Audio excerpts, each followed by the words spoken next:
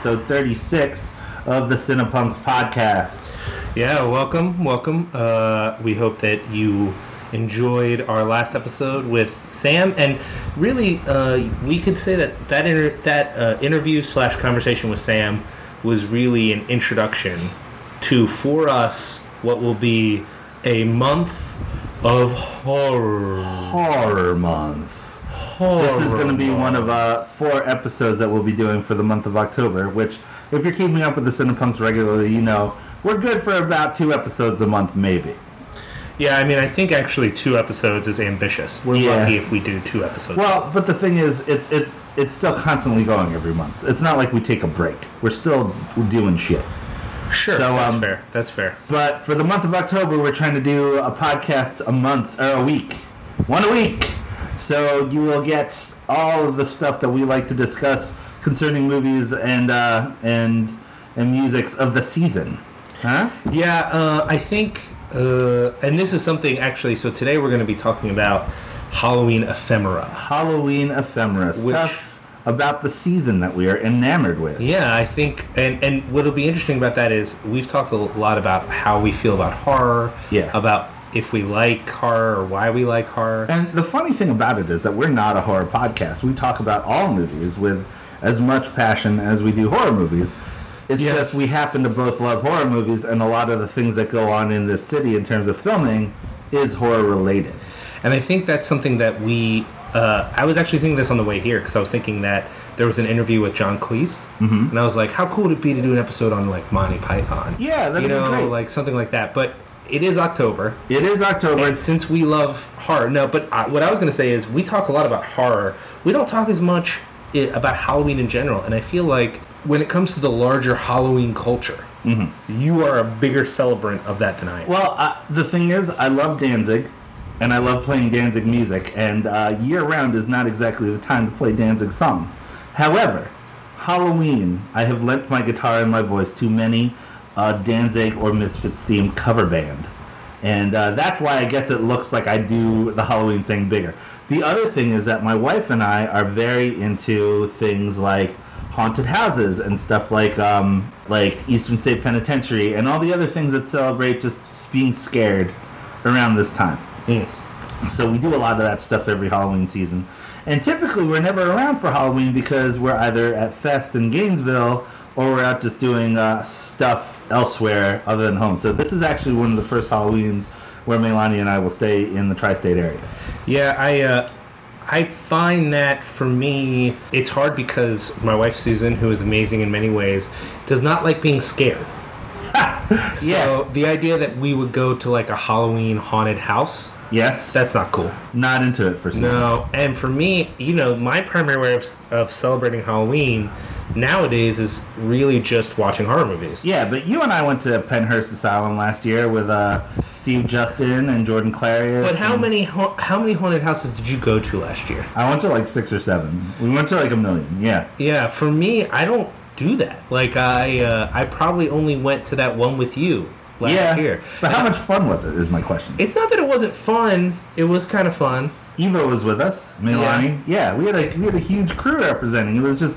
Wait a minute. That wasn't last year, right? Was that 2 years ago? That was 2 years ago. Holy shit. I haven't been to a haunted house in more than 2 years. Why do you not like fun? Why do you not like Halloween fun? It's not that I don't like Halloween fun. I love Halloween fun. It's that I don't care about that. Honestly, when I'm at a haunted house with you, I'm thinking, man, I wish we were watching a scary movie right now. Pennhurst Asylum, though, is a good, scary time, man. It's fun. I think that's fair. Hi, people. So for those of you listening to the podcast right now, we're periscoping this intro, and I'm realizing I find Periscope kind of annoying without I wish I could put my phone on something right now. Well, I mean, maybe we can. Can you do it? I don't think that's going to be interesting for anyone to watch, but we'll do it. So, Hi everyone on Periscope, and we're going to... Hello. We're going to try and do... We're going to try to, reverse it. Why don't you reverse it, and then we'll... All right, here we go. What's up? Yep.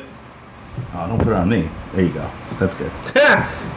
Have a shot. You can have a shot of me, and I don't care if people like looking at me or not. I don't That's good. That's good. All right, so I want to start with, those of you who listened to the last episode know we had an episode. It went really, I thought, pretty well.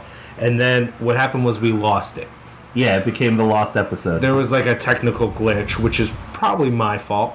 It's most likely my fault, though. No, it was most likely my fault. Because I closed the computer. No, and I wasn't supposed to. I don't think that caused it.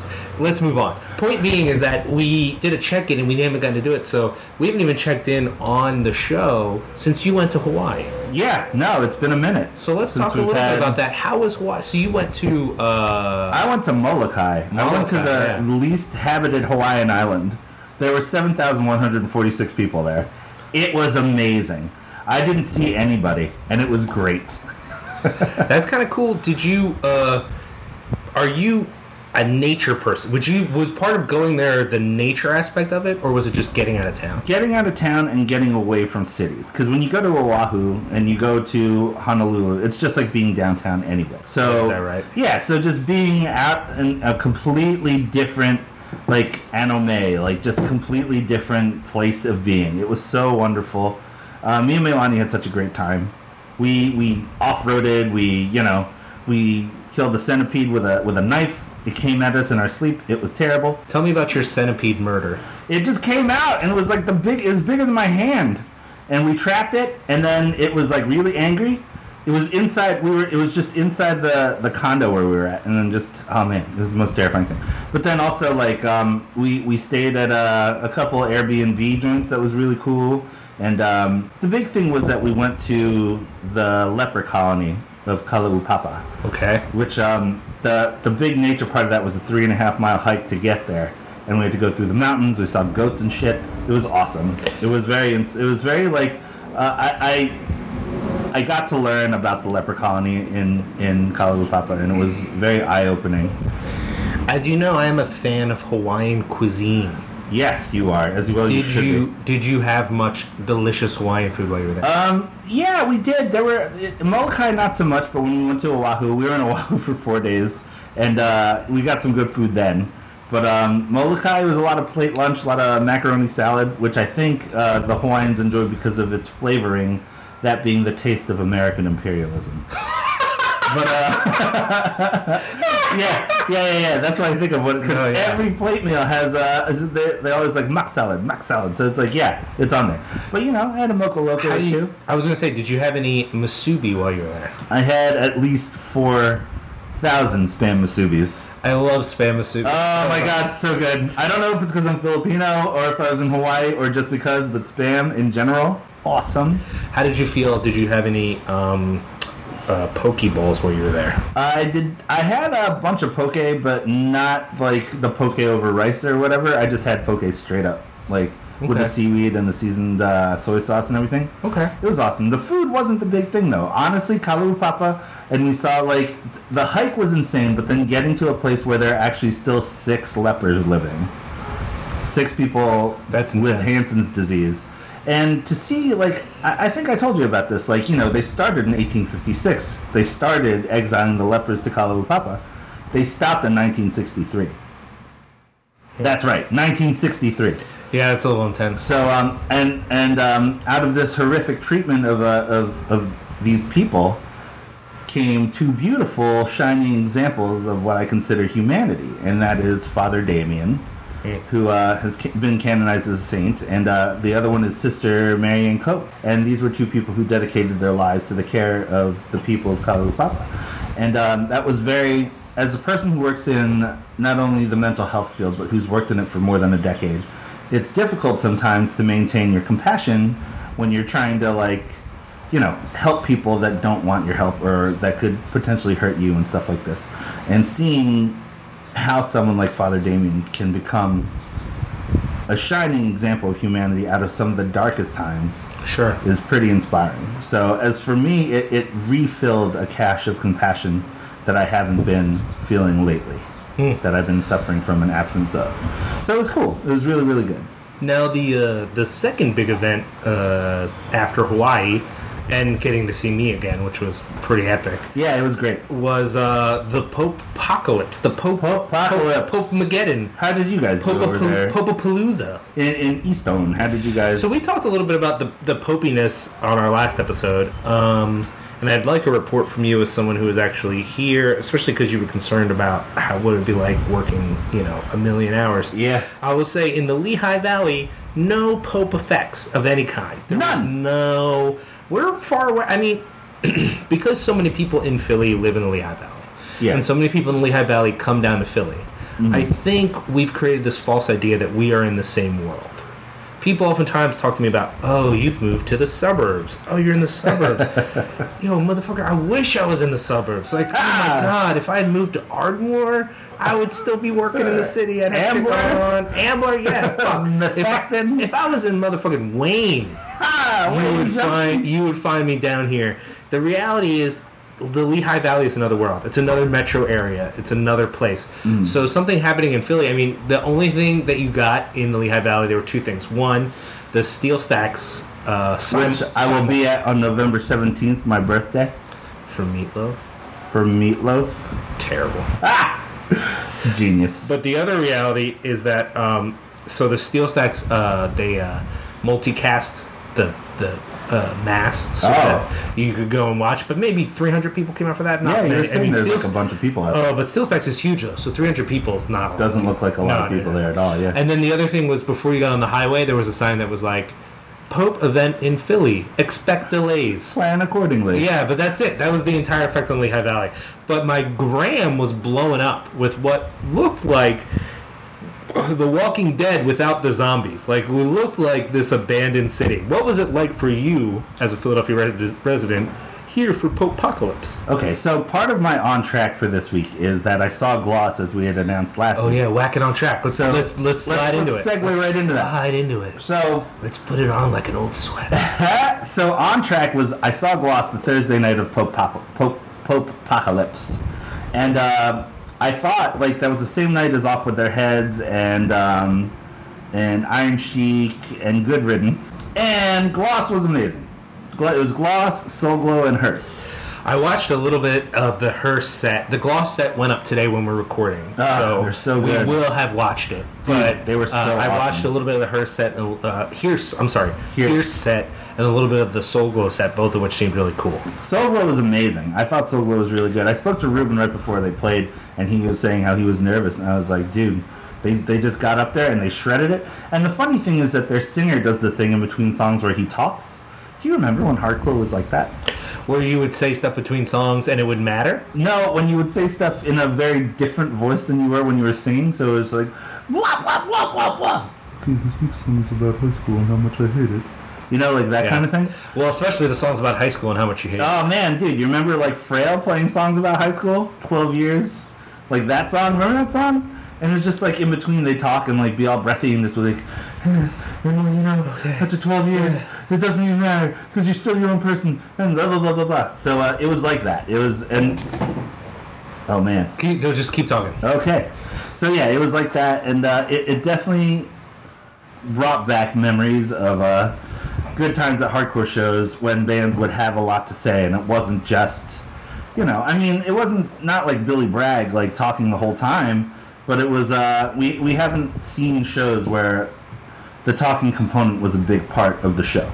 Or at least I haven't lately.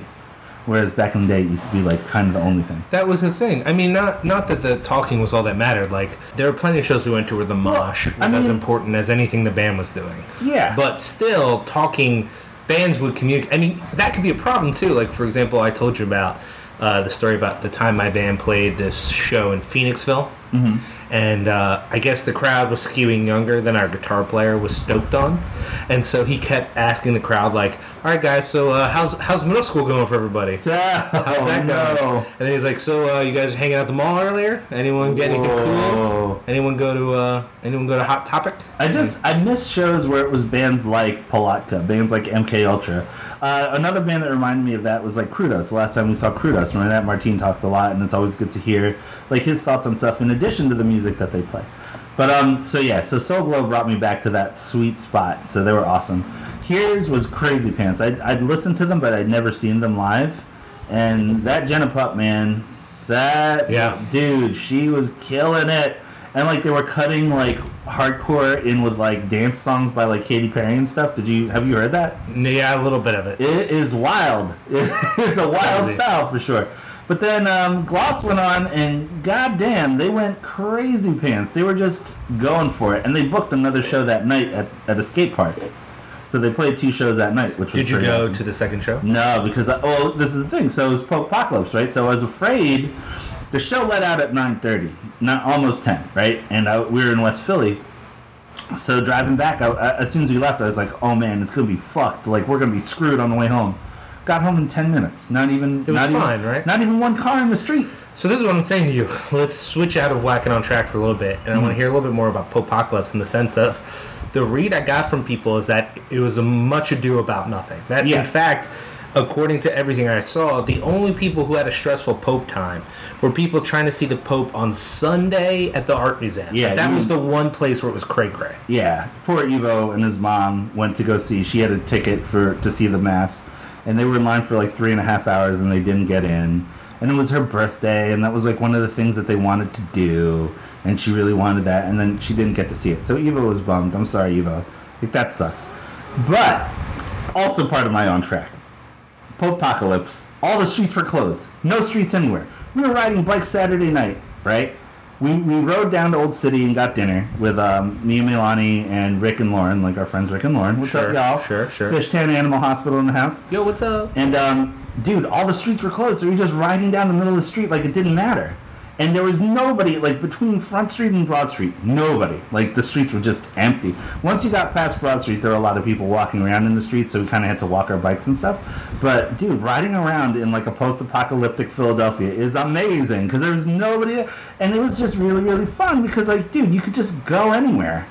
And It seems like after the Pope craziness, there's been a real push from people that maybe having open streets, open to pedestrians and bikes, would be a fun thing to do, at least temporarily over the summer, like have shutdown times and stuff like that. yeah, dude, it was awesome, and I'm all for it. I mean, you know, I'm a bike enthusiast at this particular moment, so having open streets like that is super duper fun. But it's not like you don't drive nowhere. Like you drive. You don't Yeah. personally drive, but Milani drives you guys a lot. Yeah, she does. That's true. But having the freedom to roam Philadelphia on bikes without worrying about cars is amazing. I didn't even know Milani rode a bike. She didn't. We rented one of the Indigo bikes. How did that go? It was, it's a big clunker of a bike, but it's awesome. It's a great service if you don't have a bike or if you need to go somewhere and you don't want to walk or take a bus.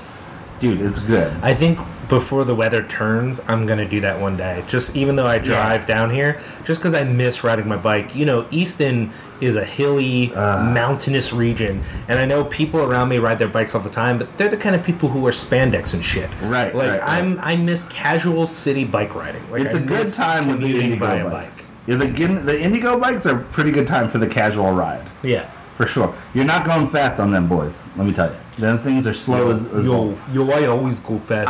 I know you like going fast on your bicycle. Listening audience, I don't know if you know. I have no self-control. Riding bicycles with Liam O'Donnell in the city of Philadelphia is a terrifying prospect because you're going faster than you think Wait you a want minute. to. No, yeah. No. Here's the thing. You ride your stump jumper around, and that thing is a mountain bike. But this is you. You. I hate to say this, but you are a slow rider. Because I've ridden my bike with, like, let's say, a Donnie Mutt. Well, Donnie Mutt climbs mountains. What do you think That's what gonna I'm trying to happen? say. Like, that dude smokes me. Even, like, Evan leaves me in the dust. Like, Well, these dudes ride fast. Like, I'm riding as fast as I can with a bike that's literally, like, 15. My bike is, like, 20 pounds. yeah, it is. It is. But you go fast as shit. Maybe those go faster. I need to ride my bike more. My thighs are shrinking to normal human size, and I need them to be back around the thick thigh. What's going on with that dude and his pants? I mean, granted, it's been good for my pants. I haven't split pants in a while because my thighs are shrinking, but I miss my meaty man thighs. I see. We definitely lost some listeners on that one. Bike riding is so fun, though. And if you get a chance to ride the cities that are closed, it's a good-ass time. That's all I'm saying. All right, so I'm glad we got to catch up a little bit on Pokepocalypse. Oh, also, as far as working in the hospital, it didn't matter at all. Did you have an okay weekend with that? It was okay. The hospital took some. They took some steps to make sure that all the workers that got in on the weekend were taken care of. Like, they gave us free food all weekend and all that stuff. So it was fine. And then, like, we had extra beds per unit, but, I mean, we filled them, but it wasn't super insane. Like, you know, it was just totally fine. Just like another day. So yeah, Popepocalypse 2015. I got a t-shirt from Pink Bike Ralph at Awesome Dudes Printing. And that was it. That was the end of it. That was the whole thing. Yeah. It's sweet. I got the Who Farted print. I appreciate that. I really wanted to get Perry's, and if he listens to this podcast at all, Perry, I hope you still got one of those Pope shirts. I really want to, free the Pope. Free the Pope. I kind of like those shirts. Yeah, I mean, my experience with the Pope really was nothing in Lehigh Valley except for my mom was stoked. It's funny because my mom is an ex-Catholic. She's not really stoked on Catholicism anymore, but I think this Pope is just endearing enough that she really likes him, and just little things she would hit me on Facebook hey, did you see that? No, there was a baby dressed up like the Pope. The Pope giggled, and my mom was so stoked on the Pope giggle. I think because growing up, the idea that a religious figure in front of millions of people would know how to would laugh. just friggin' laugh. I just so that the most charming aspect of the Pope to me was my mom's excitement about it. I kind of wish we had made the effort to go. But on the other hand, as easy as it was to get around in the city, I bet it was still a pain getting to the city. Yeah, probably. I mean, the Ben Franklin Bridge was closed the whole weekend, Yeah. Insanity. Although, I wish I had walked it. I saw so many sick pictures Yeah, of dude, people we went to walking go the bridge. ride. We went to go ride across it on the night of the blood moon, which was the Sunday night. And we got there 20 minutes before they opened it up, so they're like, sorry, bud, you can't ride on the bridge today. So they're like, oh, shit. So we missed that opportunity. And then the cop was like, in 11 years, it's going to be the centennial celebration of the Ben Franklin Bridge, so we'll close it again then. So we'll see you in 11 years. I was like, sweet. 11 years. Yeah, no problem. Seriously, in 11 years, when I don't know, I'll probably have a kid by then, and they're like, oh, let's go to the bridge. I'll be like, no, I'm not dealing with that. I'll be 50, riding a bike across the bridge, yeah. It's a good time. You're so old. I know, I feel old. It's cool, though. Don't worry about it. Okay, so, hey, let's slide back into Whack and On Track. So you already gave us an On Track with what was going on with the Pope Apocalypse, as well as the Gloss Show, which looked great. I'm sad I missed it. Yeah, you definitely fucked up. That was an awesome time. Shut the fuck I'm up. saying, though, man, you should have made that effort. Or at least you should have seen it in New York. Dude, make every effort to see that Why are you band. so mean to me right now? Here's the other thing that they were talking about. Sure. Vice and a whole bunch of other, alternative media outlets had tried to get them to do stories with them. And they told all of them to fuck off.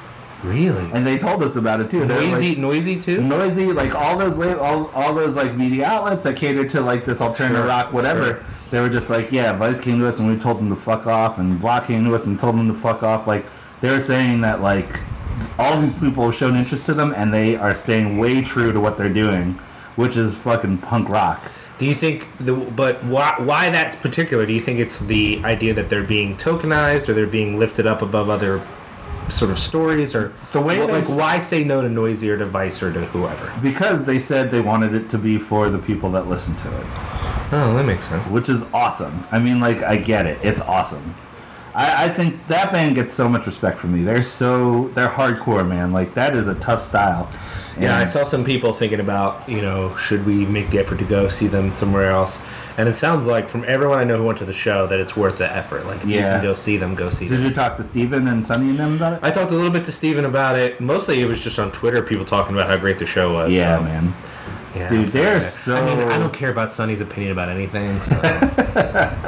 Sonny, I feel like I could just bust on him every show. It wouldn't matter, because he's never going to listen. Doesn't matter. Yeah, I love Sonny. I'm not going to bust on him, but... I don't really have an issue with him. I just want to keep up this fake feud. It's really great. It's a good time.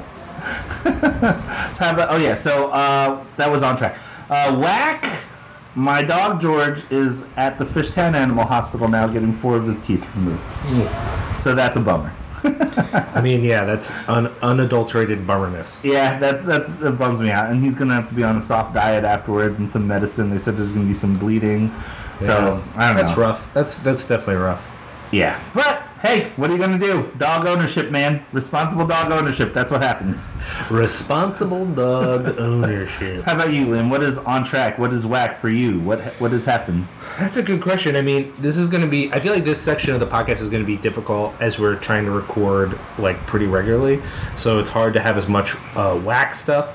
Let me start then with On Track. Like I said, I didn't have much going on with the Pope Apocalypse, but the other big thing... So this weekend... I will say this. This is my Whack. Missing so much stuff. Because this weekend, I missed the Gloss Show. Yeah. And then all these people I know are at Fantastic Fest, so I'm missing Fantastic Fest. Oh, man. There were some other events going on this weekend, some stuff in New York that I ended up not going to, like the New York Film Fest. I was like, since I can't go to Fantastic Fest, I'll go to the New York Film Fest. Right. But we're just it's closer to you now. You can just go there now. Yeah, I mean, closer than here, yeah, sure. But oh man. It's $18 a ticket, I know. Yeah, we just didn't have the money. I mean, that's what it boils down to is we're broke. Yeah. We can't really just spend money like that. I thought we could, but I ended up, I mean, inevitably, other costs come up. I had to spend like 200 some for insulin stuff, and I had my student loans. And granted, some of these like big expenses my mom actually helps me out with, which is great. But for like the small, little things just sort of add up. And I don't know. Part of me kind of feels like this is the struggle we got to figure out is like, we tend to choose going out to dinner over the New York Film Fest. Right, right. You only have so much money for fun if you're going to be a responsible adult. I mean, it's true. When I was an irresponsible adult, I'd spend all my money on fun and then just not eat anything. Yeah. But now that I'm more, I live with, I got my wife, we're living in the real world, and I have my job, but it's just not that much money. So I think we're just trying to figure that out. So anyways, but the plus of Fantastic Fest, even though I didn't get to go, and I missed some, what I hear, great movies. I did get access to the press room, because I'm like. So did you see any good movies? Yeah. So Tell me you saw Green Room. So wait. No. Let me just finish. So my whack is just this whole weekend missing stuff for the most part. I missed a lot of things. The on track is that through press access for Fantastic Fest, I got to see. Let me see what we watched. We watched a movie called Remake. Hold on. Remake, Remix, Ripoff.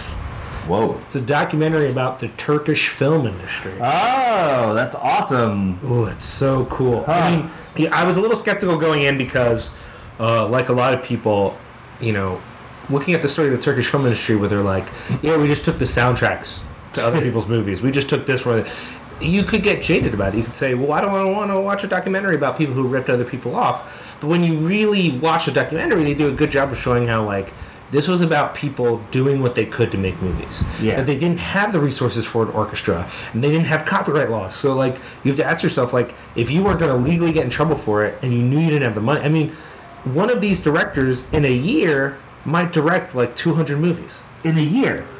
There was a point where dude was saying he was doing a full production every week for a year. Holy shit. And then editing other people's stuff. Have you seen the movies like Turkish Star Wars? No, I've seen a few of the things, but not that many. No. The Turkish Star Wars, what's that called? It has another name. I think it's called The Man Who Saved the World or something like that. It was just a fun story. But the other thing is, I don't know why they made this decision directorially, but they really ended with the story of the true kind of artists of that scene and how they were repressed by the government. That's how they ended the movie, really. So I kind of wish they'd started with that, but then maybe the feeling was they didn't want to show. I think the feeling was that they didn't want to show disrespect to the people that were doing more public fare. I mean, the reality was you couldn't really make a movie unless you're doing something for the farmers, for the rural communities, doing the rip-off of stuff was really because that's what the audience wanted. Mm-hmm. But at the end, they talk about some of these people that ended up in jail because they did do their own movies, they did do political movies, and those people were attacked. And one of the most famous rip-off directors, his first 6 movies were all banned, and he ended up going to prison for a while. So that's when he was he got beat up actually, and he was like, "Yo, fuck it, I'm just gonna make whatever movies." So I liked it. It was fun. It was a fun time to watch that. I liked that a lot. That's awesome. What else did you see that you liked? So then we watched a movie called Assassination Classroom. Okay. So that is apparently the live-action version of a very popular anime. Oh. Okay. And the plot is there's a creature. Mm-hmm. That creature has basically destroyed the moon. Wow. And he's threatening in a year to destroy the whole world. But he's willing to give humans a fighting chance. Nice. And so he's going to train a classroom of rejects to assassinate him. He's going to be their teacher. Okay. And he is a smiley-faced octopus creature. Oh, I think you showed me this trailer. Yeah. Yeah. Wow. How was it? It's so fucking weird. Yeah. It's definitely based off an anime because it's over 2 hours. It's a storyline, but it ends in a way that's well, that's the end of that storyline, but nothing's resolved. You know, like, so it feels unfinished and everything. Not in a bad way. It's over 2 hours? It is over 2 hours, and it ends with a to be continued. Fuck that, dude. No way. The way it basically ends is him going, well, we survived first semester, now let's start second semester. That sounds awful. I never want to see it. That sounds so bad. I don't know how to express to you how wrong you are. Really? It was awesome. Yeah, 2 hours? Dude, it was great. Yeah. I mean, we both were like, oh, I guess this is a little long. And I guess it dragged a little bit. But when they do these live action versions of TV shows, they don't do what Americans do, which is like, oh, this needs to be a movie. Yeah. And so we need to like make a movie plot. They're just like, let's just take almost everything that happens in the TV show and film it live action.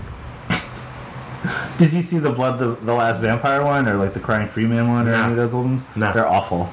Really? The Crying Freeman one's really bad. And Mark Dacascos plays the Crying Freeman. The only live action ones I've seen is The Guyver, which is famously bad. Yeah. And then Fist of the North Star, also famously bad. So many mullets. I liked Assassination Classroom. I mean, here's the thing. I'm unfamiliar with the TV show, so I think I might actually get familiar with the TV show. Right. Because that's how fun the movie was. I thought. There's the Attack on Titan better. one that's out now, right? Yeah, I've heard bad things about it. I hear bad things, but I hear parts of it are cool. Yeah. If you go into it not caring, then you'll be fine. Yeah, okay. Because it's super gory and parts are really effective. I'm into that. Yeah, that's cool. And then the last one we watched was actually I watched two. The last one I watched was Susan. So wait, no Green Room? No, it wasn't even. Oh my God! Come on, man! You have to see this movie so I can know about it. You're so loud right now. I know. I can't wait to see that movie. That movie looks so amazing. I mean, that's the thing. The screening room doesn't usually have those like huge movies like that. Okay. That's not a real thing. But man, I'm trying to remember the last. So I'll talk about the movie that I watched without Susan. I watched a movie called February. Oh, how was that? I watched that with Justin really Lore. Well, it's not scary, but it's very creepy. It's very well done. I think some people have trouble with the narrative. It's not direct. It's not like a straight narrative. It sort of goes back and forth, and I think some people found it kind of like tricksy, the way the narrative worked itself out. Okay. None of that bothered me. I had a lot of fun with it. I really enjoyed it. I thought it was a good time. Young lady from Mad Men, whose name I already forget.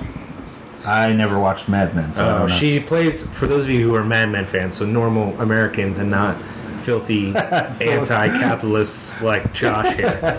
For real Americans who've watched Mad Men, Don Draper's daughter is in it, and I don't think I'm giving anything away by saying that she plays a nefarious character.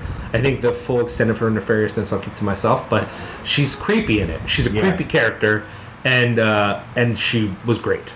And then there was another actress in it that Justin Lore knew who it was, and I don't know who it is. I didn't recognize her at all. And then there was my boy, I'm trying to remember his name. This is why we should have the internet up. But the guy who was in The Warriors, he was also on Dexter.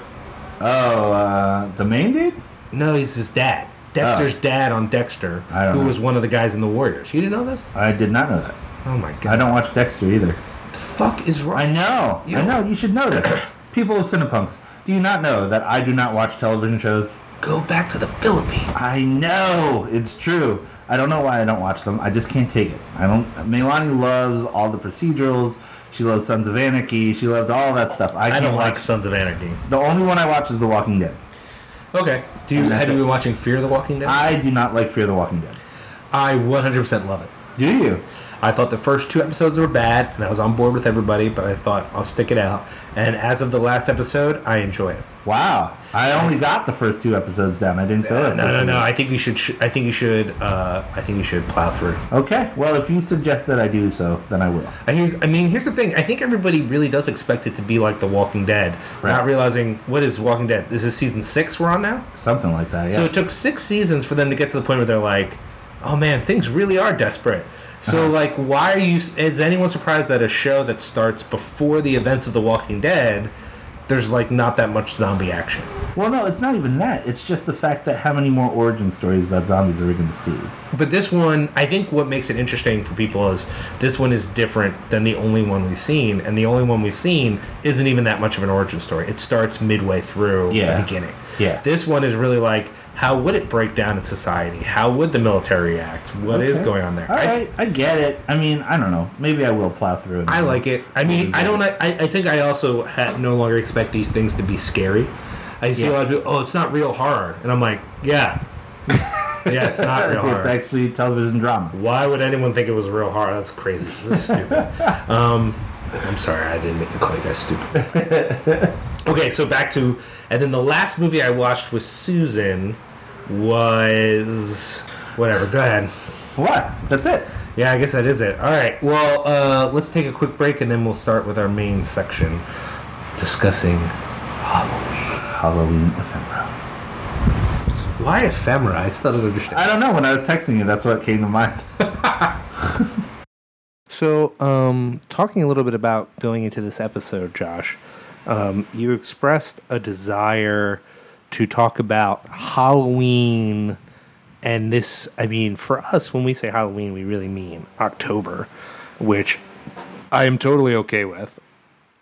And you wanted to spend some time talking about Halloween beyond just horror movies, which is not to say, for our many, many horror movie listeners, that we will not be discussing horror this whole month. We will. We will get to it. In great detail. We also will be talking about horror movies during this episode as well, just because, that's part of the Halloween ephemera. That's part of what it is. Sure. But you wanted to spend some time talking about Halloween-related things, sort of setting... I feel like, in a sense, we're setting the mood. Okay, yeah, that's what we're doing. I like how you're like, I guess, I don't know. No, setting the mood isn't exactly what I thought. I just thought this is a good introductory point for the month of October where we cast once a week, which is new for us, That's true. I don't know how the Nerdist dudes do 4 days a week. I don't. I think that's what they said, 3 or 4 days a week. And for them, so for us, our feeling is we put out when we put out. Right. Which I kind of like the insinuation therein, and I'll just let that stand. Their feeling is they never want to not have content. So they just keep interviewing, and then later on, editing and putting it out. You see what I'm saying? Yeah. So the idea being is like... a constant stream of stuff going on. Yeah, so they'll talk to someone in March, and they may use that in March, or they may use that months later. But the idea is they never want to have a week come where they're like, oh, we don't have anything. Right. Whereas I think for us, we're still just trying to get people to listen to what we got. I don't know. We're getting there, though. We're getting there. We appreciate all the listeners that do listen. I do think there is that school of thought, which I don't think is wrong, which is that the more you put out, the more people listen. That an excess of content is not a problem because people will tune in for what they want to hear and tune out for what they don't want to hear. Fair enough. And the more that you put out, the more chances you'll have stuff that people want to hear. I think that's the theory. I do want us to keep just saying put out, though, and find weird ways of making that sexual. Well, I'm just going to put it out there. Okay, back to Halloween. Sure. I love this time of year. This is one of my favorite times of year, just because typically for me and Melanie, at this time of the year, we do so much stuff. And even before me and Melanie were together, I always did tons of stuff in October. And that is why it's also known to me as Rocktober. Because it rocks. Okay, I see that. Danzig's coming to Philadelphia this October. That's all you need to know. Yeah, that's the kind of month it is. So I'm pretty stoked on it. You're excited. I am. So wait, what are your memories of Halloween? Like when you think back on Halloween, what are the things that come to mind first for you? Well, I before we go there, I want to talk a little bit. Like I said, we kind of introed with this, but I want to know from you, how is it that you for normal people, their experience of Halloween is at most the weekend before the holiday. Okay. And even then, they're really just sort of sitting through Halloween waiting for the tsunami that is Christmas to break upon them. Right. So tell me a little bit about how it is that you celebrate Halloween and how, if in any way, this connects to your experience of Halloween as a kid. Well, as for what me and Melanie do, we go to a bunch of various Halloween haunted houses, things like Creamy Acres, Jason's Woods, Eastern State Penitentiary. All these things have those tours that you can go through these things.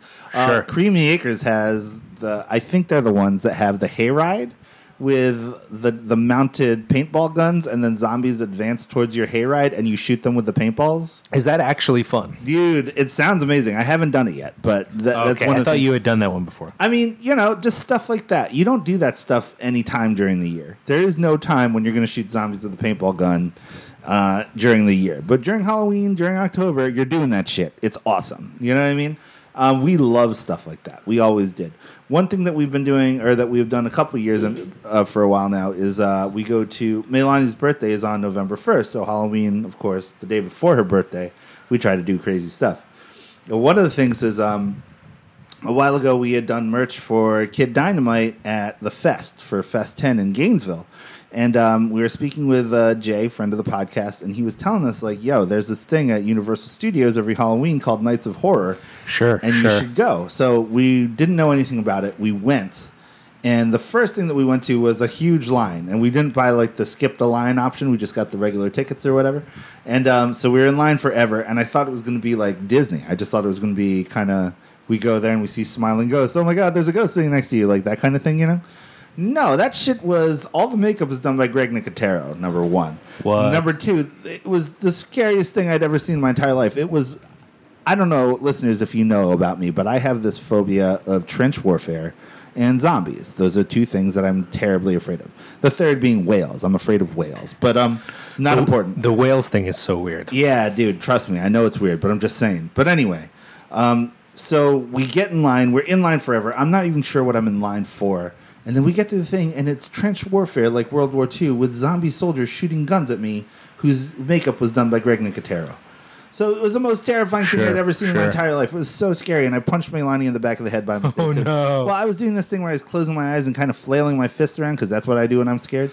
And, yeah, I hit Melania in the back of the head, and I feel so bad about it to this day. Do you remember, you brought up earlier the one time, I don't go to scary stuff. And that's, again, as everyone who has listened to this podcast knows, it's not because I don't like it. Honestly, most of the haunted things I find a letdown, and I don't want to set myself up to be let down. Right. And so I don't go. And it doesn't help that, like I said, my wife is not stoked on it. So, like, I think for October, I can maybe talk her into going to, like, a pumpkin patch or maybe to, like, an orchard and pick apples. Right. But that's, like, her fall. She's not trying to have anyone jump at her or scare her in any way. That is a thing that just, like... do you like the feeling of being scared? No, I don't like the feeling. I love the feeling of being scared. So, by the way, I just remembered. We're confusing two different things. So we went to the mental hospital 2 years ago. Right. But then we did a hayride thing recently. That was in Jersey. That was last year. Were you with us? Was Bruce with us on that one? Or was it? I think it might have been Bruce. And it was not, though, because... So this is a story I was going to tell.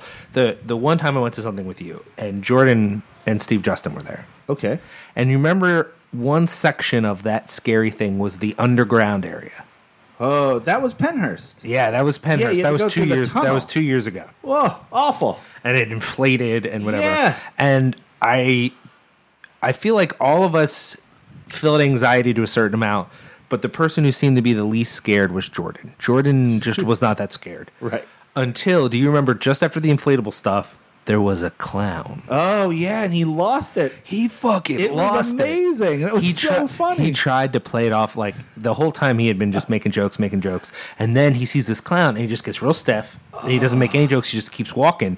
And the clown just walks past him and then turns around and slowly walks behind him and he goes, "Hey there, guy." And Jordan went, "Oh, fuck off." And he just like ran. And the clown was like, "I knew it. I can always tell when someone's afraid of clowns." And like ran after him. It was so fucked up. That was amazing, though. So good. So, but then last year we went to that thing. It was a lot more lines, the thing we went to last year. And there was a hayride section of it. Oh, yeah. That thing was that? not scary at all. No, that was in but- New Jersey.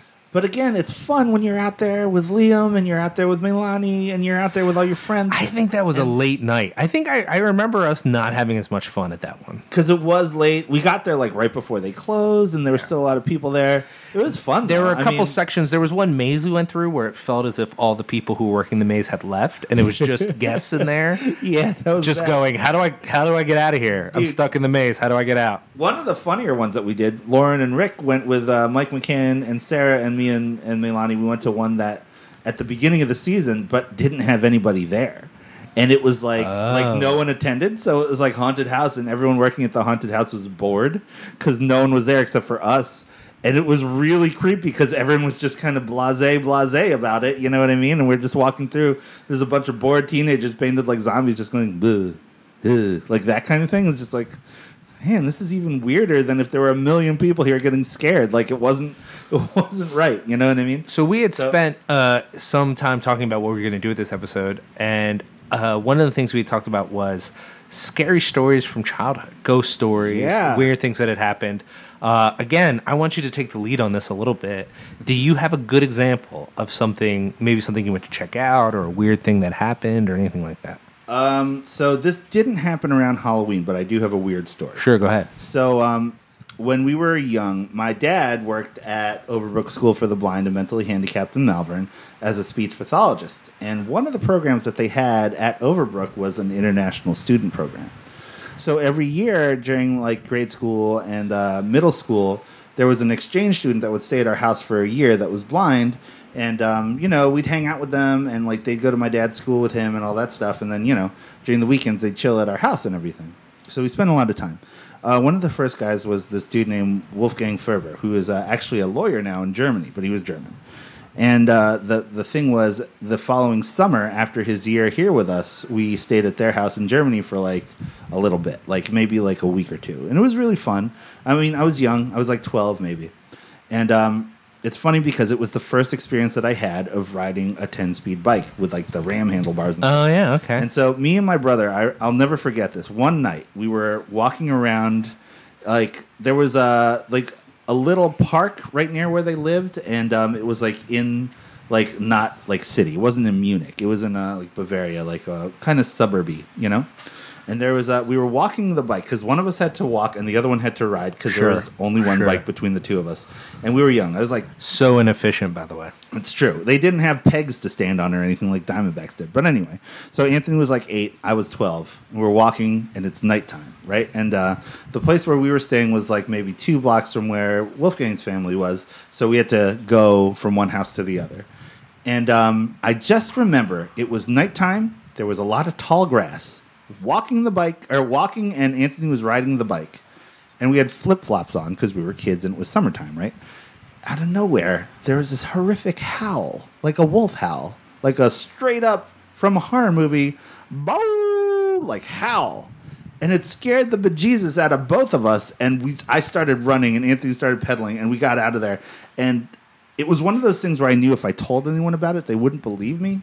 So it was just like, it was the scariest feeling of like just the ineffectiveness of being young and then being in a weird, like not America, and then a wolf howling at me in Germany. Like, what the fuck happens now? You know what I mean?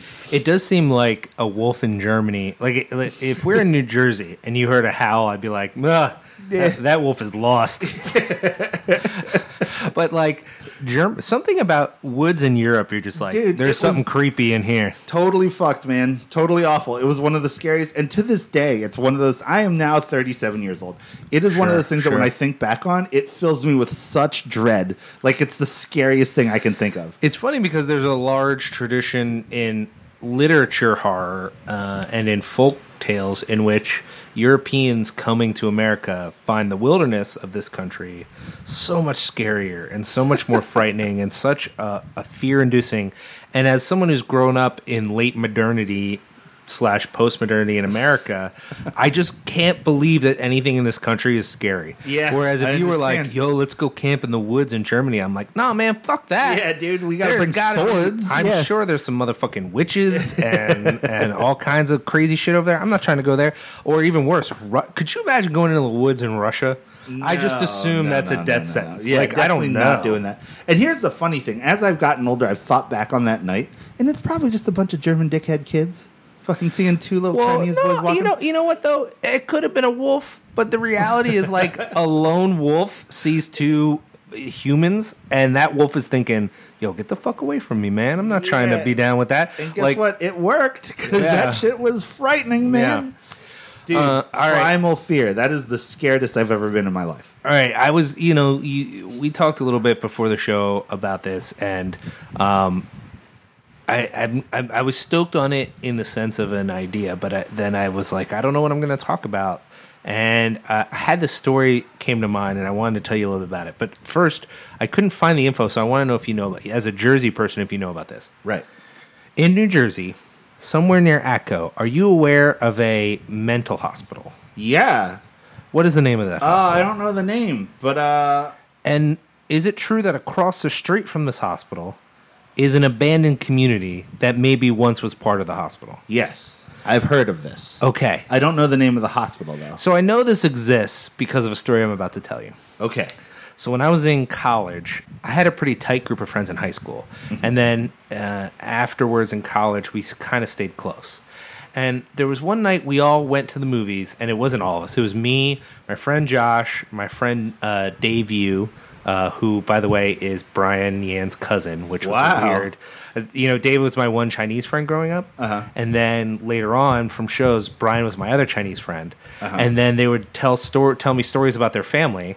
And Dave had told me stories about his cousin Brian, and Brian had told me stories about his cousin Dave.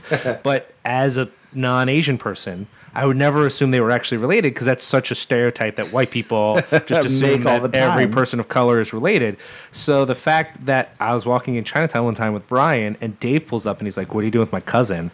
And I thought, fuck, I have two Chinese friends and they're actually related. Oh, man. Oh, my God. You PC'd yourself out of making the correct assumption. Well, and it was pretty funny then, because then I could remember all the stories that they had told me about each other and like try to see like which was more embarrassing. You know what I mean? That's amazing. I know. I thought. Anyways, good. So and there was so the thing about this story is that there was a fourth person with us. Right. And what makes this embarrassing is that I am 90% sure that person was my lover at the time. Okay. But I cannot remember who it was. Oh, wow. It very easily could have been, I think, so if I was to make a best guess, okay, based upon the year that this event took place, I think it was a young lady named Amy Roche.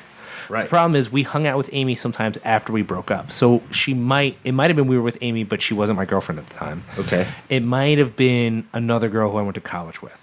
So I feel bad. I feel a little bit like an asshole that I don't know who it was. But the only reason I remember that it was Dave and Josh specifically in the story is because of the events. So what happened was we went to the Cinemark in Lion's Head Plaza. Yeah, and we went there to see a new movie that we had only recently seen the original Japanese version of. And that was a movie called The Ring. The Ring. Right. So we saw The Ring, and we just had a conversation about contemporary horror. Mm-hmm. I've made claims on this show many times that movies don't really scare me that much, or I haven't been scared. So I'd like to play off like I found The Ring as corny then, as I actually do now, because I've rewatched it and thought, this is kind of stupid. The American version. Or Right. do you still feel the original Japanese version? The original I haven't watched in a while, so I need to go back. I've actually been thinking that I'm going to add more Japanese movies to my horror month. Here, okay. But let's stick with the American version. I'd like to say that I could see through the American version, Okay. but I could not. That shit fucked me right up. Was it the movie that they watch in there that fucked you up, or what? What was it about? It's more the movie, yeah. But also that style of horror, which I think is now cliche. Yeah. But at the time was still kind of new to me, the understated, little bits change here and there, general creepiness thing. Right. Regardless, I was scared. For the record, I thought it was funny that they watched like a college movie and it's like a college art movie, and then that's what made people die. But some of the imagery in that college art movie was intense. I mean, it's not like a nail total going through the finger and all that stuff. Yeah, no good. But so anyway. regardless, it got under my skin a little bit. My compatriots, it got under their skin even more. Right. Again, I feel like I wish I could remember who was with us. But so we did what we normally did after we went to the movie. We went to the diner. Right. And Across so we the went street, to the Country Club diner. You would think that, but we aren't fucking Cherry Hill people like you. Right. Yeah. So like every good Collingswoodian, we went to the Crystal Lake Diner because as far as we were concerned, the Crystal Lake Diner was the diner. All the other diners were literally, this is what we said, other diners. So you would say, do you want to go to the diner, or did you want to go to like another diner? Okay. And then so we were like, well, let's go to Crystal Lake, because we assumed this was the end of our night. Right. It was shortly before Halloween. Okay. It was definitely fall, kind of creepy out. And we were all freaked out. We're like, let's go get some food. So we're eating at the diner. And slowly we started to, I wouldn't say deconstruct the movie, but the hold the movie had on us was starting to rescind a little bit. Okay. And we were filled a little bit more with our sort of masculine, we're cool and not scared of things or whatever. And we were with a young woman, and again, I don't remember who she was, but there was some like connection there. She was egging us on a little bit. Okay. And the reason this became an issue is that I believe it was Dave Yu was like, so there's this place in Atco. Whoa. Tell us about this place, Dave. Well, it's an abandoned mental hospital. It's across the street from a current mental hospital. And if you go, you can go and check it out and sneak in, and it's scary and there's blood. We should go sometime. And it didn't take till we got our check for us to have decided that we should go sometime was tonight. We're going to go tonight. Now, it's already late. Okay. You don't go to the diner early. Who goes to the diner early? Who goes to the diner before 10 o'clock at Old night? people. No, so it's 11:30, and we're like, and I'm pretty sure it's a weeknight. Okay. We're going to go to the mental hospital. Okay. No So shit. it took us a while to find it, and then we did. And we get there, and I don't know if you've ever been. I think I've been there because I remember it, but I don't know the name of it. So there's a hospital, and then there's a highway, and then across from the hospital, again, this was at night, so I haven't seen it during the day, I don't know what it's like. But across from it at night, what I remember is a closed community with two entrances, and these entrances have been blocked off with Jersey barriers. Oh, man. So you're like definitely not supposed to go in, but you can kind of get around the Jersey barriers Right. by going on the grass. So that's what we did. We're in the car. We do that. My friend Josh is driving. So we go around the Jersey barriers, and it's just these houses with overgrown grass and very suburban, Suburban, but unkempt. unkept. And Dave is telling us, so Dave is claiming he's been before. Again, I have no idea if that's true, but he's saying that there's, like, it looks like it was abandoned very quickly, that there will be food inside, uneaten man, food, like there was stuff and out, and, like, plates, it looked like people were- and that the hospital part has like blood on the walls. Oh, no. And he's just this whole time down, and the whole thing he's been hyping us. And of course, as you go in, you start to feel that anxiety. You feel that anxiety. Yeah, just that closed-inness. We're driving around. man. Finally, we get Josh to stop. All right, we're gonna go to the house. You guys ready? And there's a little bit of like a no, you go, no, you go. Okay, all right, we're gonna do it. So I start to open the door, and as I open the door and I start to put my foot out, Josh just fucking loses it and is like, no! Oh, Fucking no. hits the gas with the door open. With your foot I out. have to pull the door closed, and he like zips out of there, almost hits the barrier on the way out. We like good. pull out on the road, like skid back end out, and zip out of there. The whole time I'm screaming like, "What are you doing?" He's like, "No, I can't." Finally, his thing is, "I will come back when it's light out." And I'm like, "No, man, you're not supposed to." You're ruining it. They Yeah. put a barrier at a place you're allowed to go, just go check it out. Jesus Christ. So we never went. And after that, it was like became a big joke. We would make fun of Josh about it all the time. That is hilarious. And he like zipped out, and that's like one of my few. I don't have a lot of like scary things happening, but that Yeah. was.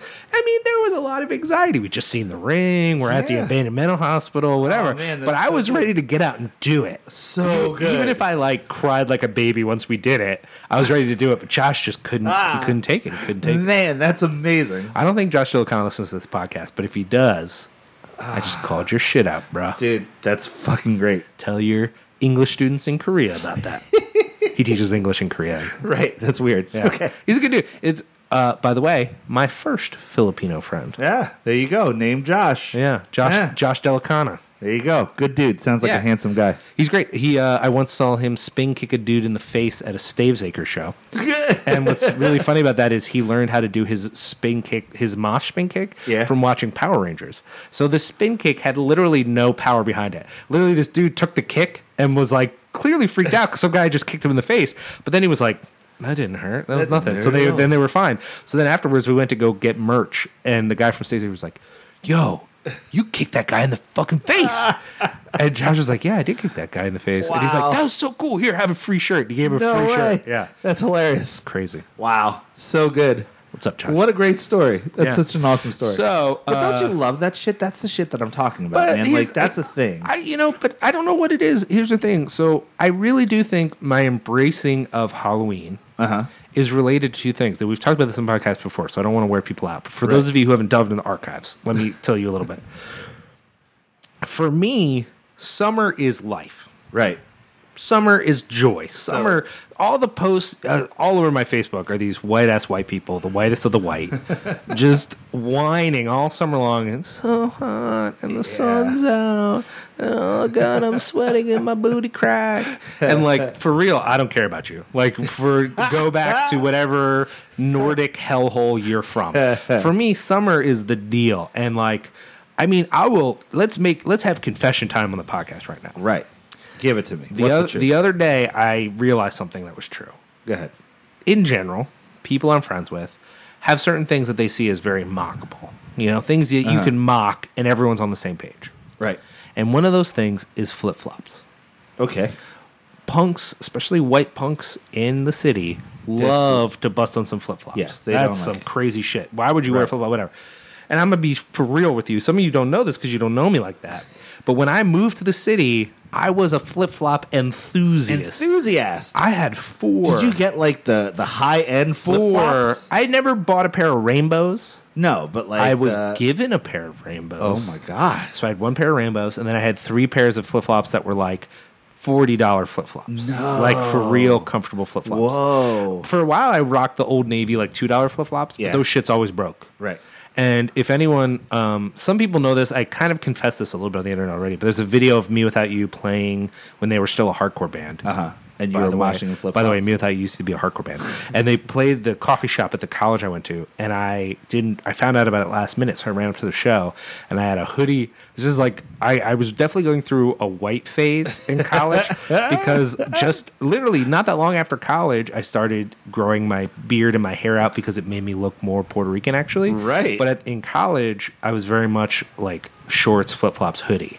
Wow. Yeah, in like a little bit of like early spring. That's what I rock. So I go to this Me Without You show, and they played Flamethrower, which they had just started moving away from their heavier material, and so they played Flamethrower, and I fucking moshed in flip flops. That's it's amazing. So weird. It's so weird. Yeah. So I think that's evidence enough. But just to affirm for you guys, I was a flip flop enthusiast, and the reason I stopped wearing flip flops was actually South Philly.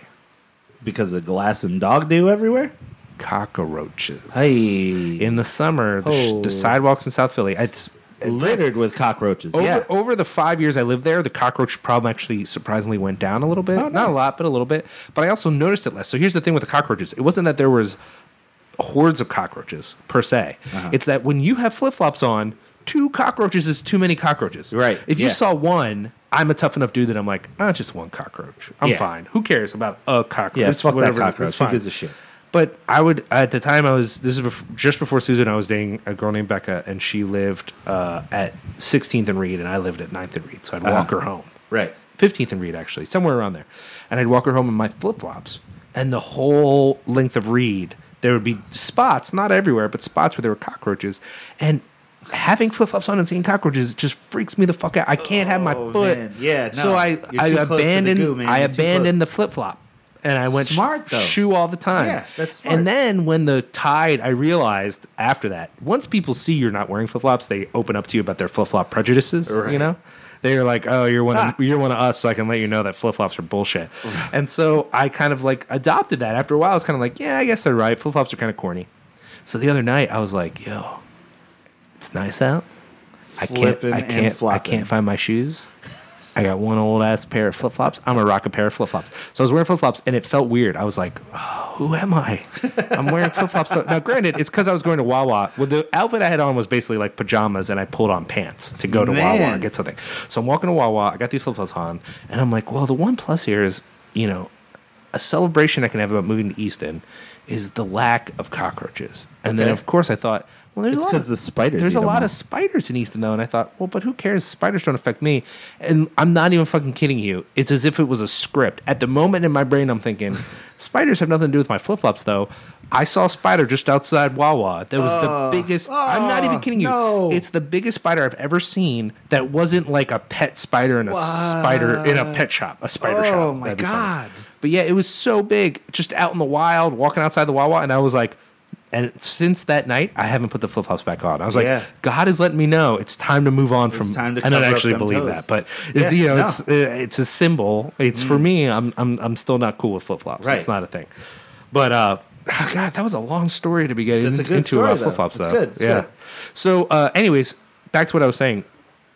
Summer is life. Right. Spring, Easter is to me the perfect religious holiday. Okay. Because Easter is about rebirth and spring is happiness, rebirth. yeah. And it's actually, unlike Christmas, it might actually represent the right time period in Scripture, whereas Christmas is just some made up shit, whatever. Yeah. But Easter, it all kind of works for me in a real sort of symbolic level, you know. Right. So even if I was not religious, there's something about Easter that's kind of cool I would appreciate, And then summer is just great.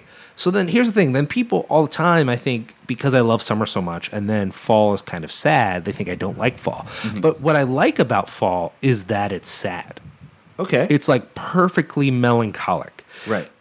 To me, fall and liking fall is like liking Elliott Smith. Okay. All right. It is fall. back that. Fall is an Elliott Smith record.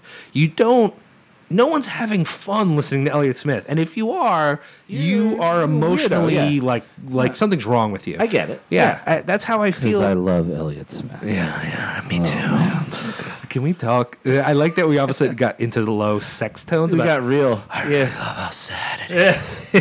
Oh, the way he uses violins. Oh God, Elliott Smith. I'm really feeling it right Rest now. in peace. I'd fuck me. Anyways, sorry. Silence of the Lambs for you. Okay, so back to what I was saying. So for me, what I love Halloween about is Halloween, like the herald of the end of summer for you. yeah, it's the death. We focus on death and dying and the dark side, and then winter. I mean, don't get me wrong. Like, you have Thanksgiving and Christmas, and those to me are enjoyable for what they are, which is empty holidays where we pretend that a meaningless universe has meaning. Right. That It's also you get to see your friends and family. yeah, exactly. But you know what I mean? Like, it's like, to me, summer is actual life. Christmas is you're gathered around a fire, pretending the fire will last all night, knowing it's going to go out at like 2 a.m. and the wolves are going to eat you. Like, Okay. that's what Christmas is. It's like, I at see. least we have this fire. We still have the fire. It's And cool. then the vast expanse between. Oh, January and February are actual death. Yeah, no, it's no good. It's no good. If I was immortal, I would spend January and February in the ground. I would just tunnel into the ground and suffer, hibernate. for 2 months, and then come out Man. like at the middle of March. It's a hard style. I I'm support just it, saying. though. Yeah. The point is that so that's one aspect of Halloween for me, is this sort of like, I'm going to watch dark, depressing things. I mean, some of those things are also fun.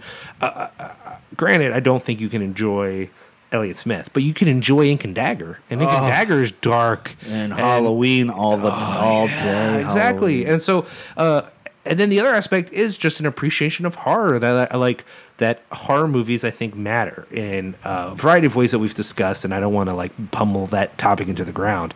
And we're going to talk about it more the rest of this month.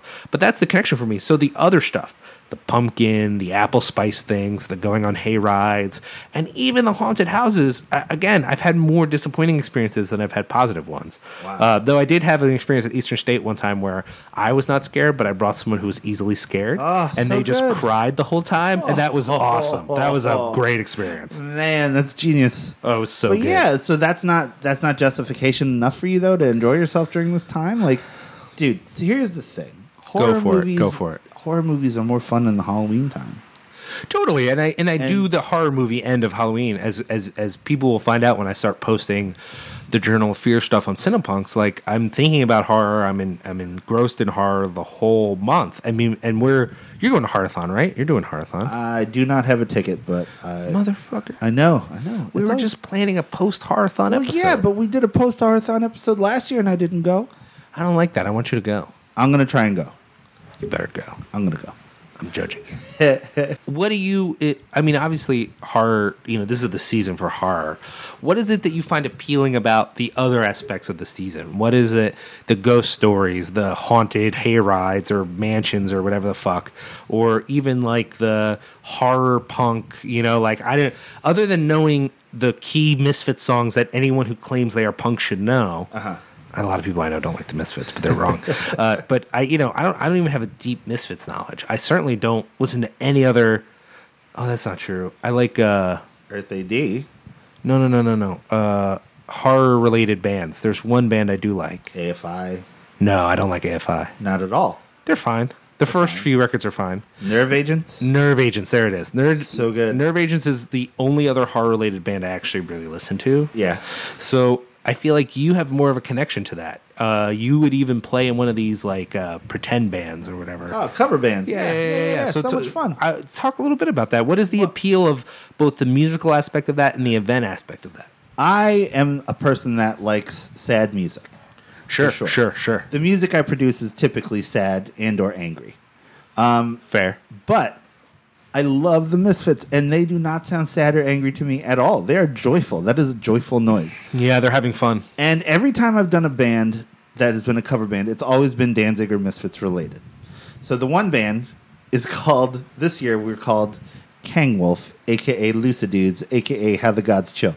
So the thing is, this is our third show. Every time we've done it, we've had a name, and then the next year, the first time was the Lucidudes, and the second time it was Lucidudes, a.k.a. How the Gods Chill. So now this year it's Kang Wolf, a.k.a. Lucidudes, a.k.a. How the Gods Chill. So it's fun. I want you to spend some time on this. Other than the sheer audacity it takes to wear mesh shirts as often as Danzig does, I don't know the appeal of Danzig. So talk to me about what is the appeal. There's a couple of songs I kind of appreciate, but I've never really gotten into the Danzig. And as far as I can tell, Sam Hain is like unlistenable shit. I don't like Sam Hain at all. I love Danzig. I have the same relationship between Danzig and the Misfits as I do with Morrissey and the Smiths. Yeah, talk to me about that. I don't understand. A lot of people love the Smiths and say they don't like Morrissey. But the problem for me is that I've listened to the Smiths so much that there's only so many times you can hear those 108 songs that they've recorded, right? I can't believe you fucking know that. I think that's the number. I don't know. Maybe I'm wrong. But I'm sure some Smith nerdy guy with horn glasses are probably. Excuse me, Joshua. It's actually 112. 112. Whatever. So here's the thing: the Smith songs, they're finite, and they're fine for the time that you hear them. Sure. My theory is that any Smith song, any person who will out themselves as a Smiths fan, will say that there's one song that's written just for them. Every single person that loves the Smiths has the one song that they're like, there's no one else that matters in this world when the song's playing. Take me out there you go. tonight. Let the numbers out. Yeah. So, but for Morrissey, I feel as though once you get past that, you get into this area where you're like, I will grow with this music. This music will grow with me. And as I've gone further in life, more of the Morrissey solo stuff. I mean, granted, the dude's a maniac, like for sure. But more of the Morrissey literal stuff, crazy person. Yeah, literal crazy person. But when you hear songs off of the later Morrissey records, like First of the Gang to Die, sure. stuff like this, it you can relate to it in a more visceral manner as you get older, as you grow up. That's so interesting to me. But do you think? Okay, so so let's leave that alone. So how do you then relate that? I feel like the difference between Misfits and Danzig is actually a deeper cut, a deeper chasm than the difference between Smiths and Morrissey. So talk to me about that. Well, that's the thing. So when you get into the Misfits, or at least everyone I know who's gotten into the Misfits, have been enamored with the horrorness of it all. With sure. He's talking about Psycho 78. He's talking about Return to the Fly, et cetera, et cetera. Definitely those aspects for me are more appealing than the music itself. There is one lyric off of Long Way Back from Hell. Okay. That Danzig says that encapsulates everything to me about why I love Danzig. Do it. And that lyric is malevolence creeping up the spine of the world, waiting for the bastard son. You're not going to get anything like that in a Misfit song, but that shit is so hard. It is so fucking hard that when you realize that Danzig is playing blues songs and singing this. It's hard for me in that it's hard for me to take the Danzig stuff seriously. It feels corny to me. It feels like... no, that's the thing, though. That's the thing. Like, you get past that Misfits thing. And trust, I love the horror music. I love all that stuff. But then when you get past that and you personalize the music, the Danzig stuff is the stuff that grows with you. How often do you think about Hate Breeders? When I compare that to how often I think about, don't care if you die, he says ifin. Ifin. I-F apostrophe N. How don't is care that an appeal, though? Dude, I don't know what it is. And that's the thing. Also, another caveat is that I'm only down with Danzig 1 and 2. Number 3, Danzig 3. That's okay, all right. That's but then Danzig 4 and on, I'm calling it out. It sucks. My feeling is I really want to come at you about that in the realm of the cock rock. That Danzig is just a little bit too much of the cocking and the rocking for me. Right, but and I'll agree with that. But then I got to remember, I don't think you can make that case, and I know other people will agree with that point. I don't think you can if you're a Life of Agony fan. Oh. And River Runs Red. That is a cock rockin' album. You put that shit on, especially that the Underground song. Uh-huh. Oh God! Every time I hear that song, I just want to go fucking crazy. Just they keep on kicking me down. What do you think about Mina Caputo's music? Have you listened to? So I haven't checked it out. I feel like I should though. Yeah. I don't like later Life of Agony, so I'm worried that I wouldn't like her music sort of on her own. Uh-huh. But I don't know. Granted, I haven't made an effort to see them live. They've been doing shows. I didn't go to East Coast Tsunami. It's the other thing I didn't go to this past weekend, but I didn't feel that bad about missing that. There were a couple of bands that played I wanted to see, but that was it. Yeah. It wasn't a huge event for me. No, not a big deal. Not for that cost either. I'm poor as shit. How much was the ticket for that? Well, for the Wu-Tang night was definitely pricey. Oh, man. I don't even remember what it was, but it was not cheap. It's just funny that Mobb Deep played that and they played Maryland Death Fest. And it's like, I don't know that many metal dudes or hardcore dudes that like Mobb Deep.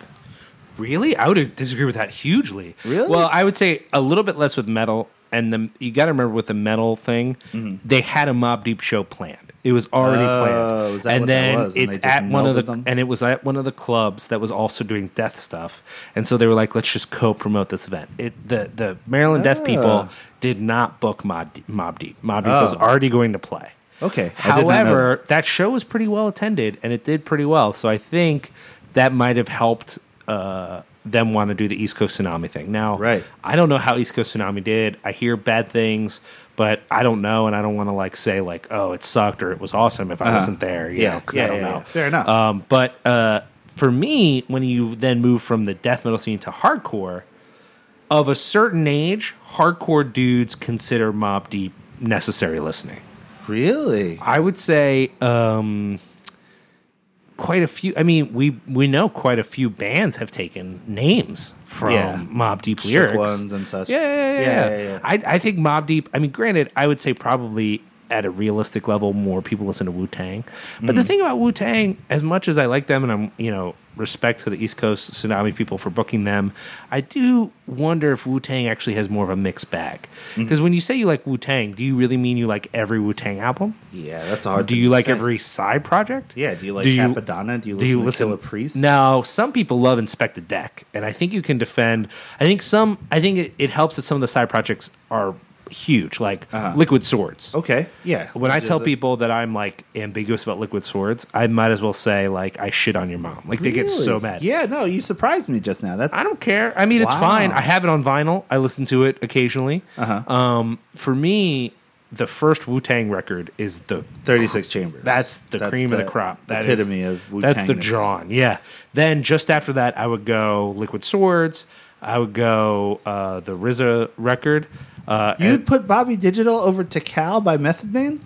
I would put every motherfucking Wu side project over anything that Method Man has ever been on, unless it was the Red Man solo record that Meth did guests on. You don't like Method Man? I almost hate Method Man.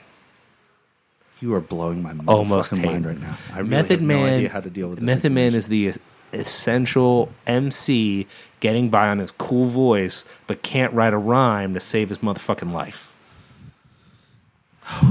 Hate to cow.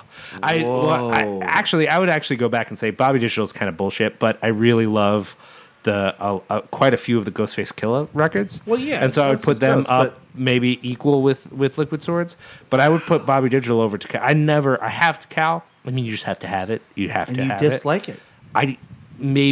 If I'm making an iPod mix of hip hop, I'm going to put just a bunch of 90s hip hop on.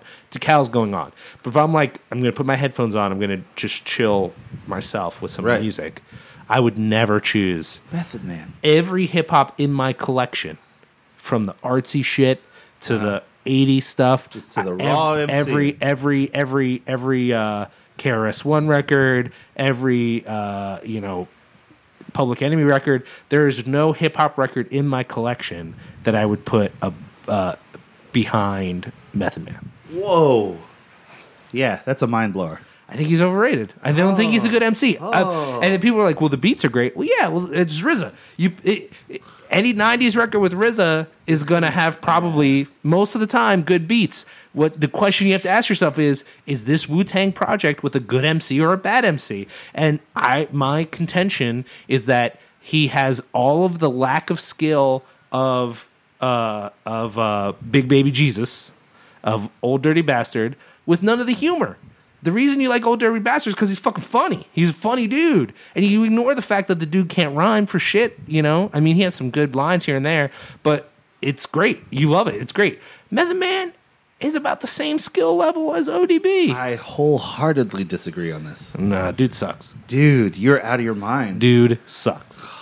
Man.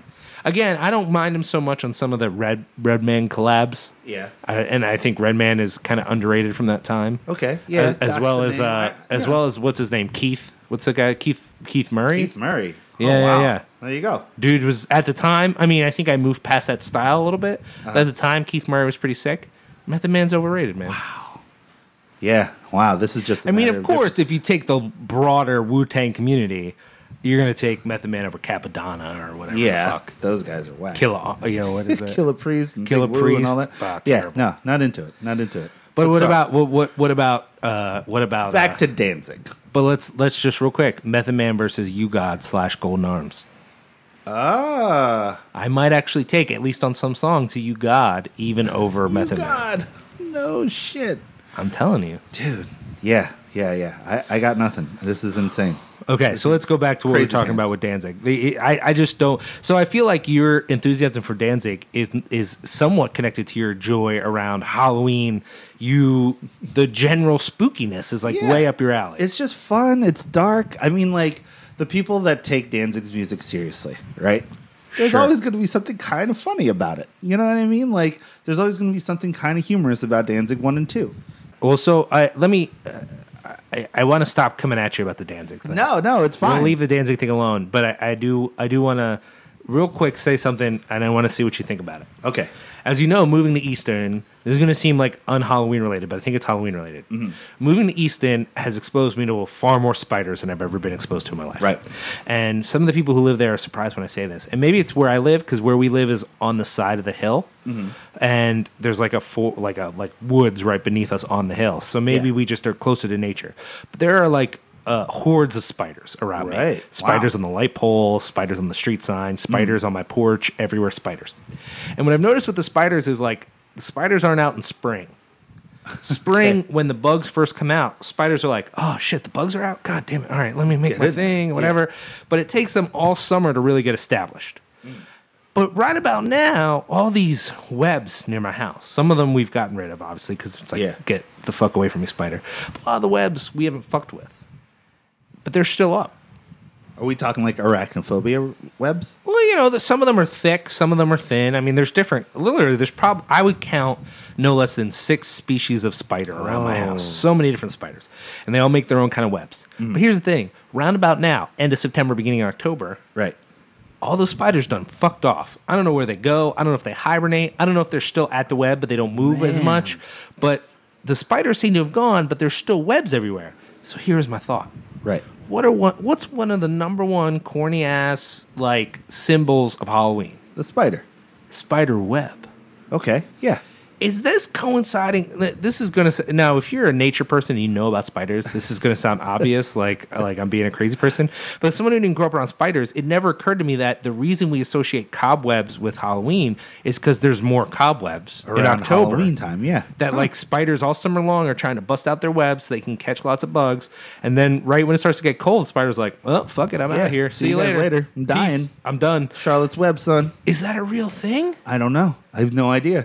That sucks, I would though. love it if our listeners would let us know. Is this a real thing? Do spiders fuck off in the fall Spider ghost towns. and they're just like, yeah, we're out, and that's why we think of cobwebs? I don't know, but I will say it's weird observing there. Like my porch in May, no spiders. Now September, the little window above our back door. So the back door is like our front door because our apartment's on the back. That whole window area is a giant web filled with bug carcasses. What? And there was a whole fucking family of spiders living in there. And as far as I can tell, they've all moved on to greener pastures. Dead. Don't they die? I don't know. I have no idea. I don't want to know. I don't- yeah. I almost don't probably wanna eat know. the souls of unborn children. So I don't know if Yeah. we've come to any conclusions about Halloween ephemera, but I do think it's interesting that we Let's do this. do it. Let's talk a little bit about Ink and Dagger. Oh, that's how you want to end our Halloween. do. Let me just quick say, I had that story. I don't know if it was actually scary, but we both had slightly weird Halloween stories. Right. We would love if you would comment on this episode or hit us up on Twitter or And Facebook. tell us some funny Halloween stories yeah, that tell us scared about you. or actually scary. If something fucked yeah, up happened tell me around some Halloween. scary shit, man. We want to know. I mean, I will say, real quick one. When I was a kid, we were trick or treating and in Collingswood, and I kicked a motherfucker's door in. I was trying to just knock, and I got too excited, and I kicked the door. The door flew no. in. Motherfucker pulled a shotgun out. I was literally like 10 years old. I was like, ah! And he was like, oh, it's fucking Halloween. Okay. Yeah, give me a sec. I got something. Do you remember any of your Halloween costumes? Do you have like a favorite one that you think about? In first grade, my mom made me a handmade werewolf costume where she sewed wig pieces into the shirt and hair all over me. So good. It was amazing. My mom really killed it with that. One year, I was a pirate with a melted face. That's it was so a full awesome. pirate outfit, and then she put fake melty stuff on my face and the whole thing. It was cool, but that eye was kind of fucked up for a while. Still great though. Yeah. And then I don't know. There was a period where I stopped, even though I still cared about Halloween. I got less stoked on getting dressed up, only because I felt like this is becoming a theme, right? Things I care about, I give up on when I decide I'm not going to be able to do it right. So the 1 year my costume sucked, I was like, fuck it, I don't care anymore. Oh, man. And so then in middle school, 1 year my costume was just a werewolf mask, just a rubber mask. So lame. Well, that's, It is about what the it age is. when that would happen. Yeah. A couple years I just wore a hockey mask. I didn't get that stoked on it. But there's been years where I had a good idea and I'm like, this idea is so good. So like 1 year my friend Bob had a party. It was a costume party and I dressed up like Shaun from Shaun of the Dead. That's It was good. so Just a good. necktie and the red blood on the shirt. I made my own cricket mount. But the problem is I made the cricket mount too big. So then all the pictures of me, people were like, look, it's the Final Fantasy version of Shaun of the Dead. That's amazing. Because it looked like that giant sword from Final So Fantasy. good. It was like that. It was so fucked up. My favorite costume that I can remember is when I was in first grade. My dad made a pumpkin costume for me, and it was so pumpkin and big that I couldn't get up the stairs of people's houses because it was just gigantic. It was like walking around with a couch wrapped around me. I kind of love that. I know, it was pretty funny. That's all I remember, though. I don't remember any other Halloween costume I've ever I was had. so into horror stuff as a kid that 1 year my uncle gave me a makeup kit as a Christmas present. Wow. And in it, there were all these different sort of things. So I had him apply the vampire bites to my neck and then apply a bullet hole to my head. And then I Nice. insist he carry me from his house. We were driving back to my mom's house, and he lived in Philly at the time. I insisted he carry me to the back seat and lay me in the back seat like I was dead, That's great. with the hope it would freak out the neighbors. Now, is there a chance that a single neighbor noticed? No, he was living in that neighborhood by Union Transfer before there was something like Union Transfer there. So I'm sure if they saw him carrying a dead kid, they would have been like, yeah. shit happens, man. Spring Garden during that time was not. Yeah, I'm what sure it they is would have been now. like, yeah, I'm sure that's fine. Yeah, they're like, that's the breaks. But yeah, my uncle was great. Uncle That's Dan. amazing. Anyways, so let's finish off with a little bit of Ink and Dagger discussion. Is that how you want to wrap up? Yeah. So, for those of you who don't know, Ink and Dagger is a band out of Philadelphia. Has two. Well, I guess they have a number of 7 inches, and then Yeah. 2 full lengths. One full length is "Shove the 7-inch wooden stake through my Philadelphia heart," and the other one is "The Fine Art of Original Sin." And then there was the self-titled Heroin record afterwards. oh yeah, Nobody that I know listened to except for like a few people here and there. Sure, and they're sort of infamous for a number of things. One of which is Sean McCabe passed away in. Oh man, the funny thing about that story was 2000? like 2099 to 2000, Okay. maybe 2001. But I was around that bummed. time. I was bummed when it Do happened. you remember when it happened? Yeah, totally. It was funny for me because here's why. I was working in Vintage Vinyl at the time. Okay. Which is in Fords, New Jersey, and it's like a big supermarket for punk rock, right? And someone had called the store, and I answered the phone, and I don't know who it was that called, and I don't know why, but the only thing, it was like a woman's voice, and all she said was, "The dagger is dead." No. And I was do you like- think that was that Jen woman who was No clue. really friends with them? She like The one who did the speaking part at the reunion? yeah, she's on Twitter, and every time I tweet about Ink and Dagger, she favorites and retweets it, whatever it is. I can literally be like, Ink and Dagger came on the coffee shop. She'll favorite it and retweet it, That's no matter amazing. what. No matter Wow. what, it's crazy. That's so funny. But yeah, no, someone called the store. I Sure. answered the phone because I was at the register. Sure. And they were just like, "The dagger is dead." And I was like, "What?" And then the person started crying on the phone. Oh, wow. Audibly crying. Oh, And wow. was just like, "Sean McCabe is dead." And then hung up the phone. And then that was it. That was how I found out that the dude from Ink and Dagger died. It was wild, dude. That is a little funny, but Yeah, it was one of the weirdest conversations I'd ever fielded. So working further with information for those of you who don't know is early on in their career, they really played up this idea that they were vampires. They call themselves the Society of Future Vampires or something like that. Yeah. They wore Corpse paint? It was corpse paint, but it wasn't like with the detail. It wasn't like mayhem corpse paint. It was just like, white and black over the eyes Yeah. and whatever. There was a lot of fake blood at the shows, a lot of spitting of blood at the shows. and a lot of strobe lights. So Yeah. here's my first experience with Ink and Go Dagger. ahead, go ahead. It was when they played with CR and Dead Guy at the church. Sure. Do you remember that show? Were you there? I was not there. It was like around That was Halloween time. Wasn't that before the CD came out? Was that when they still just had the 7-inch? Yeah, the Love Is Dead 7. Yeah. And it was Great 7-inch. Yeah, so awesome. So I just remember like they were about to go on or whatever, and no one knew it was about. I didn't know it was going to happen. And CR at the time, do you remember CR? I knew them a little bit, but not that much. They're one of my favorite bands. And Dead didn't Guy, know of that. course. Yeah, I love that style. I love that all those dudes. And well, I don't know those. I know Frank, but that's it. But anyway, not important. Ink and Dagger had a red light on. I don't know if they ever. I never seen them do this before, or like I don't remember them doing that when I saw them after this show. But the red light was just on, and there was a heartbeat coming through the PA for like ever, like an hour, like a long time. And every time the heart would beat, the red light would pulse. And then right before they played, the heartbeat started slowing down. And I had no idea what was going on. I was just like, what the fuck is this, you know? And then it just like, it was like, then it would slow down, and then it just stopped, and it was completely black inside the basement of the church. And then Sean McCabe came on the microphone, and he was just like, tonight, we're all werewolves. And everyone started cheering, right? And he's like, tonight, we're all banshees. Everyone started cheering some more. And I'm like sitting there like, yeah, what's about to happen to me? Like, I have no clue what's going on. And then he's like, tonight, we're all vampires. And everyone went crazy. And then he says, tonight, we're all going to hell. And everyone loses their minds. And I'm standing there, me, by myself, young, not knowing what the fuck is happening.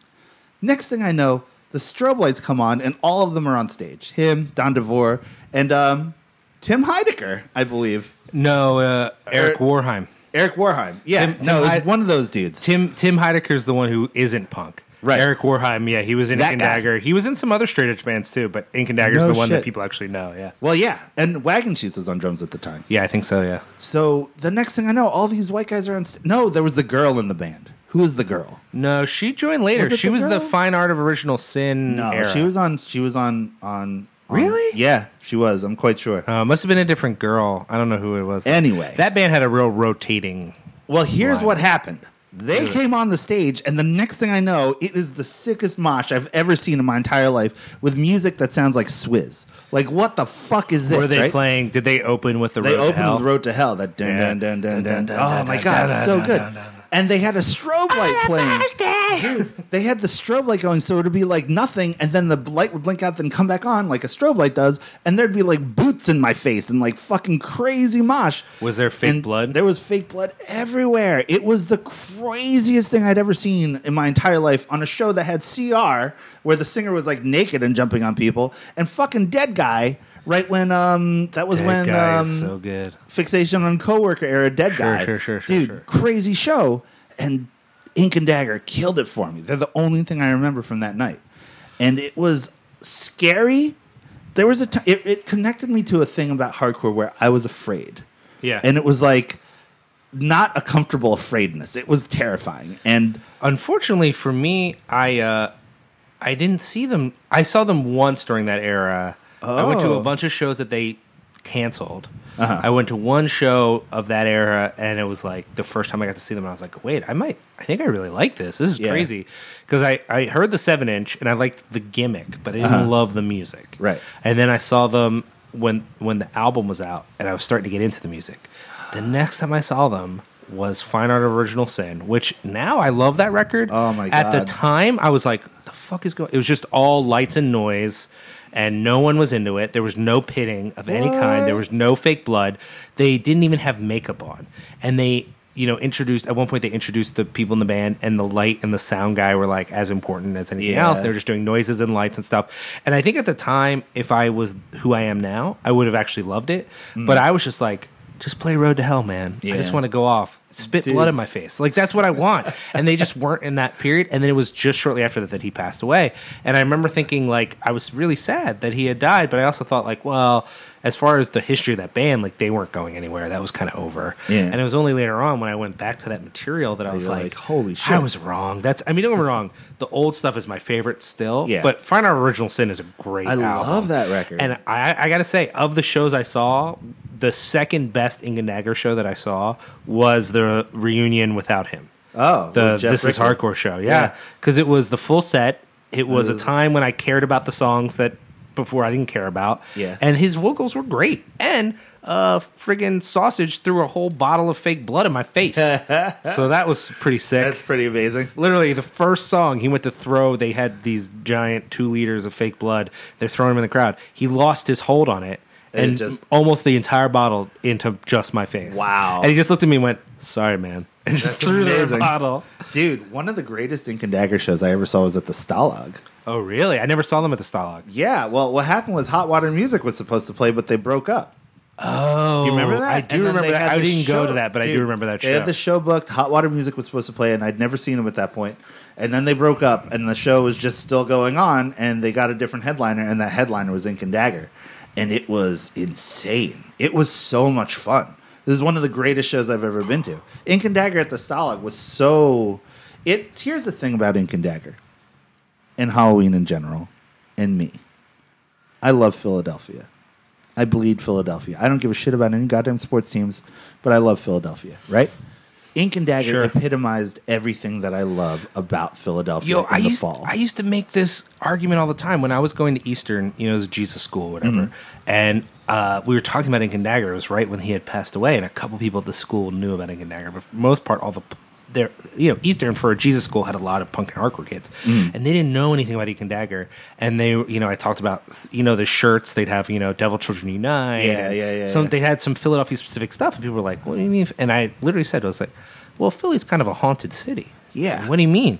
I'm like, well, it's old and a lot of horrifying things happen there, and I don't know. I just feel like you just walk the streets, you feel like there's a lot of history there, a lot of ghosts, and people literally said I was a fucking crazy person. Like, they didn't know. No way. And to me, I wasn't trying to make like a literal metaphysical, like, I can feel the spirits, but I mean, however you want to take haunted, Philly to me is haunted. I agree, and it's not like it's scary, but it's also comforting to me, and that's what I think about when I think about Ink and Dagger, and when I think about home, and I think about this time of year. Sure. It's that there are these hard and abrasive sounds that can Yeah. sound so euphonous to me, Yeah. and that the scare and the fear and all that stuff.